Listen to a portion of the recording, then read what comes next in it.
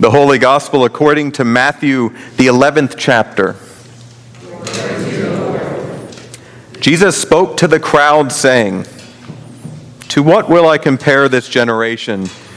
It is like children sitting in the marketplaces and calling to one another. We played the flute for you, and you did not dance. We wailed, and you did not mourn. For John came neither eating nor drinking, and they say he has a demon. The Son of Man came eating and drinking, and they say, 'Look, a glutton and a drunkard, a friend of tax collectors and sinners, yet wisdom is vindicated by her deeds.'"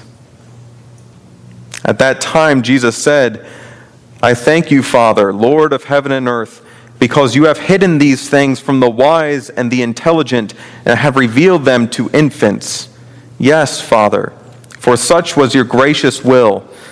All things have been handed over to me by my Father, and no one knows the Son except the Father, and no one knows the Father except the Son, and anyone to whom the Son chooses to reveal him. Come to me, all you that are weary and are carrying heavy burdens, and I will give you rest. Take my yoke upon you and learn from me, for I am gentle and humble in heart, and you will find rest for your souls. For my yoke is easy and my burden is light." The Gospel of the Lord. You may be seated, and the children may come forward for a children's sermon.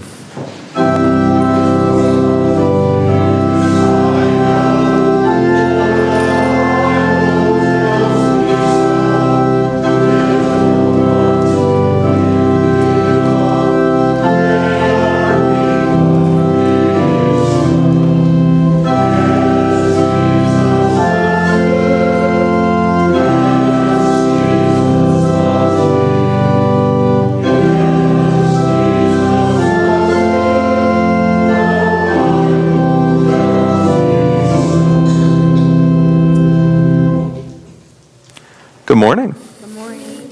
How are you? Good, good. Fewer people here. That's okay. We have good people here today. Because my brother's at home.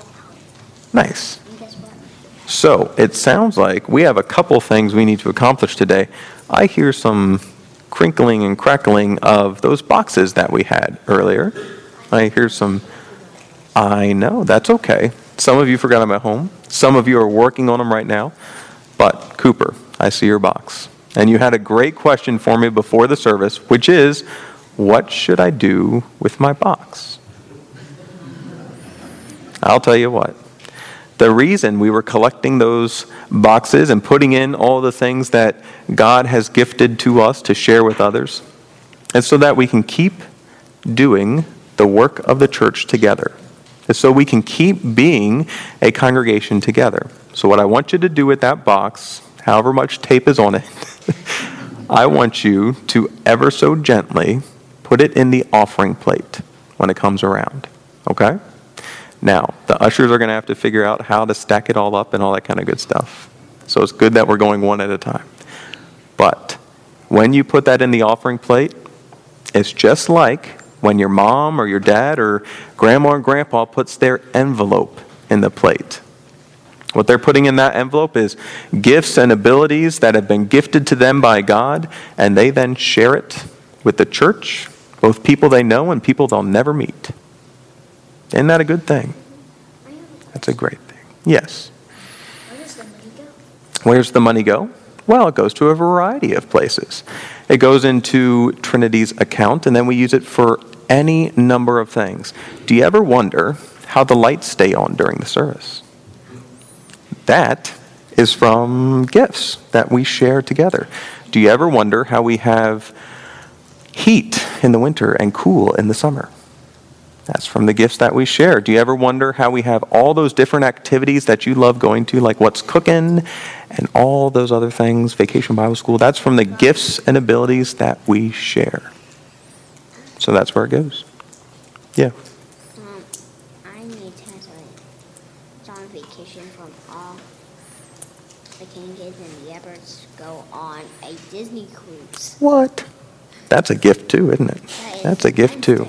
So, we're going to focus back up. Now that we've taken care of our boxes, here is a question for you. Have you ever gotten into an argument with someone? How about that? I figured we might have. Now, if you've ever gotten into an argument with someone, have you ever thought that you were right? Yes, you were right. I've done that too. Now, has the other person thought that they were right? Yes. Okay. Now, if you think you're right and the other person thinks they're right, what happens? We fight. A lot of times, yeah, you wind up fighting, right? Or at the very least, the argument just goes on and on and on and on and on, doesn't it? Yeah. Now, sometimes this happens with a friend, and you have to figure out how to stop it or at least ease the tension between the two of you. Sometimes it happens with your parents, and a lot of times they win those, don't they? And they should. And they should. With us, sometimes our actions and our words and the things that we do, sometimes they don't quite line up with what God would have us do. And a lot of times I think of that as a similar type of argument. We think we're doing well in how we live life, and God thinks there's a better way of living life. And then we think we're doing well and right, and God thinks God's doing well and right, and God is. So what happens? What happens when we think we're right and God thinks differently? Now, this is a hard question, so think about it for a little bit. What happens when God thinks differently than we do? Yeah.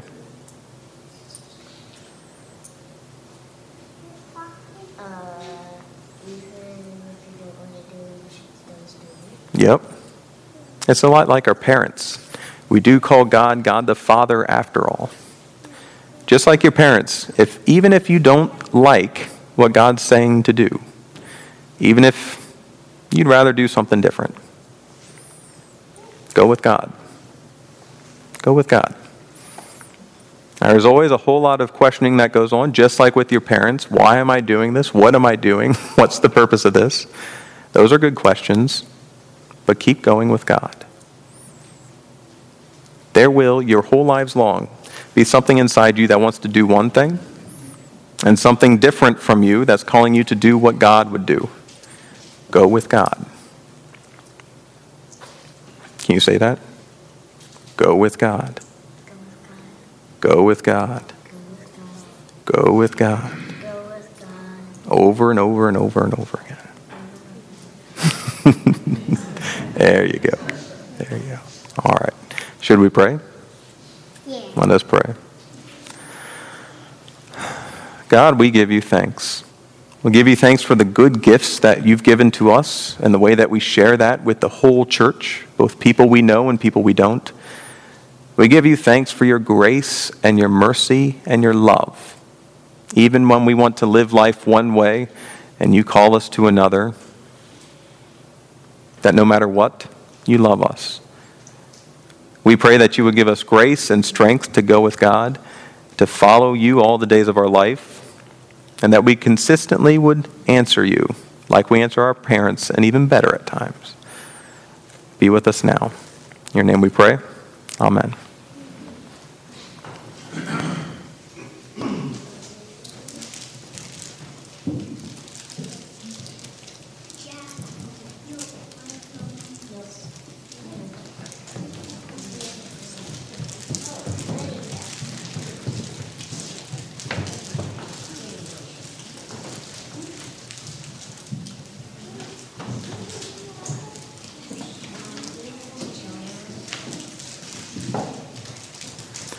In the name of Jesus, amen.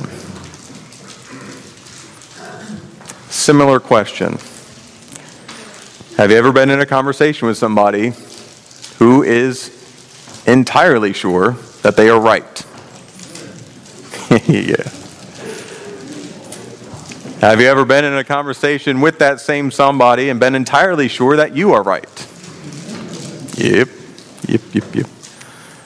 More and more I find myself in those today. I'm not sure why. I think it's funny how I think the whole world has become stubborn, but I don't recognize that I have too. So what happens? What happens when you and that other person are in a conversation and you are both consistently saying that you're right? Whether it's on Facebook or anywhere else. It's a long conversation. It's a long conversation. Sometimes it's a real long conversation. Sometimes it's a real short conversation. But in any case, you can feel that tension. You can feel that neither party is going to budge. And you can feel each person searching for whether or not this bridge between one another is going to remain intact. There's always that moment that that place that we can cross, that moment that can occur where all of a sudden we're not sure about the relationship anymore. A lot of times we try to preserve it. Sometimes people get on our nerves so much that we try to burn the bridge. But in all things, we understand that we're trying to figure out how we still connect. That relationship becomes strained. That is the context in which Jesus is talking to the crowd and the disciples here in the 11th chapter of Matthew. Right there. That tension. In the 10th chapter, the week before and the weeks previous that we've been studying, Jesus takes his disciples and sends them out into the countryside to do works of ministry on behalf of Jesus. And as Jesus sends those 12 out, he goes about. He tells them, this is what you do when you enter a town. This is what you do when you enter a household. This is how you see if someone is accepting of you and how you perform in that light. This is how you see that someone is not accepting of you and how you perform in that light. He tells them about potential persecutions. He tells them about potential being chased out of towns. He tells them about life and death implications of being a disciple. They go out, they do good work, they come back in.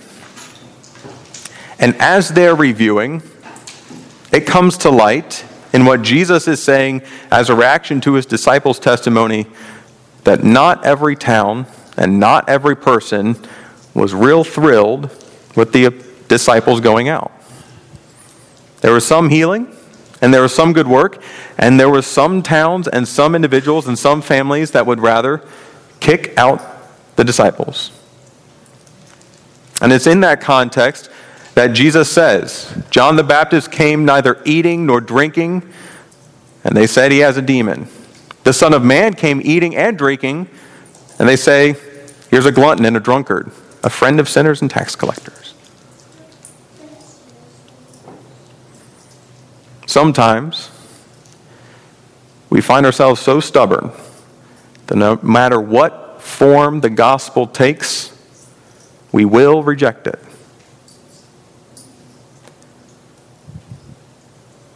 We all will reject it.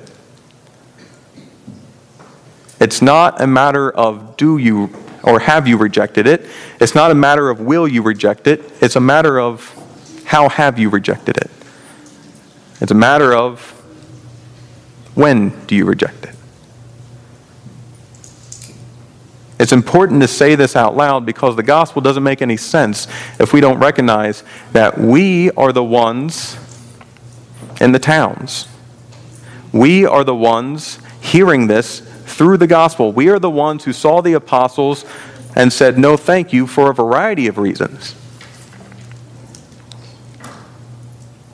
If we say we have no sin, we deceive ourselves, and the truth is not in us.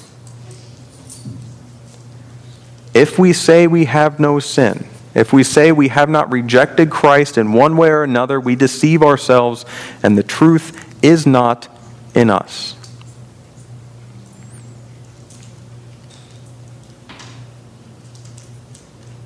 This is important because it's very easy to hear Jesus' later words, "Come to me, all you who are weary," as an invitation for the pure of heart, as an invitation for those who did accept Jesus, as an invitation for those who are already right with God, as an invitation to those who are not actively saying to John and to Jesus and to every other messenger of Christ, get out.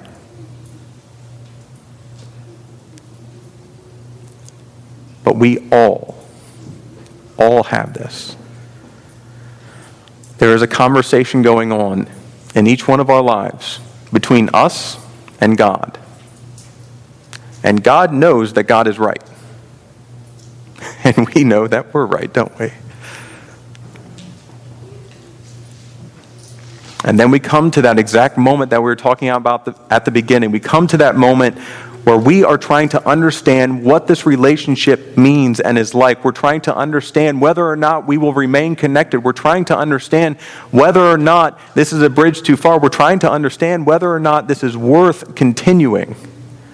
We're trying to understand whether or not the person on the other side of the conversation, our Father, our brother, our Savior, will continue in this relationship. None of us are perfect in our lives. None of us are perfect in the way that we welcome Christ. None of us. And I don't know about you, but in every conversation that I've had with someone who knows that they're right and I know that I'm right, it is exhausting. It is that conversation that you want to win, but at the same time you want to avoid. It's that conversation that will wear you down even when you're not in the person's presence, even when you're not talking directly to one another. It's that conversation that constantly wears.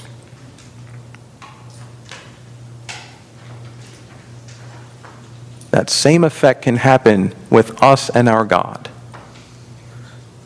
where we know what God is calling us to do, and we know what God would have us be, and we know the ways that we are differing from that calling of God in our lives, and yet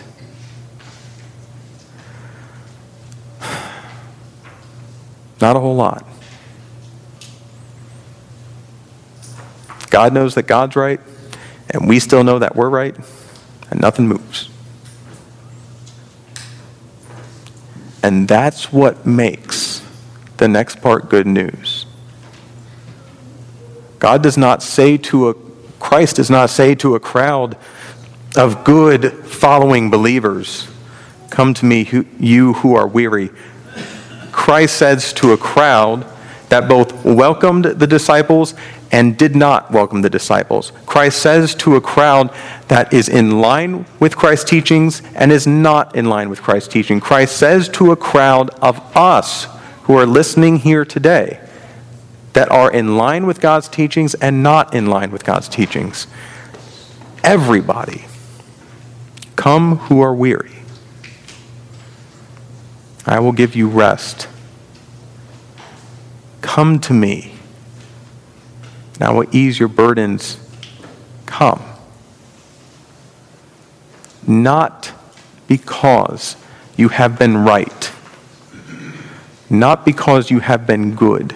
Not because your life is lined up perfectly. That is not why you're being given this. It's because in the midst of the tension between what you believe you want to be and what God knows you should be, God will always, always draw near. That is a bridge that God will never burn. That is a place that God will never go. God is in this forever. For you and for me. It's not because we're right that God loves us. It's because God is God and we are loved.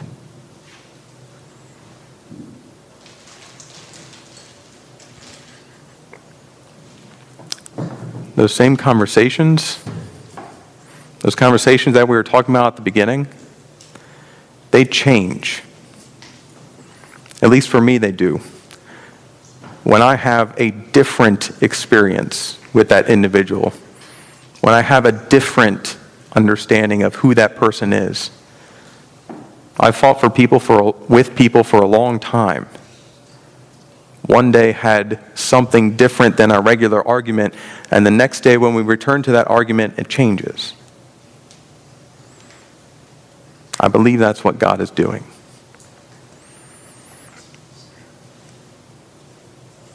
There is a tension between us and God and who we are to be and how we are to live. But instead of continuing to argue over and over and over, God grants love.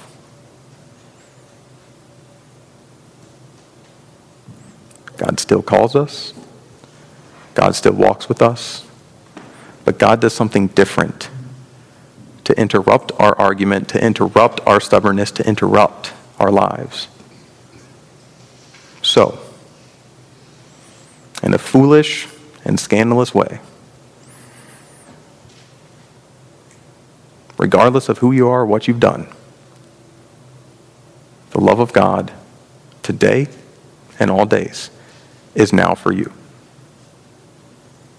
Thanks be to God. Amen.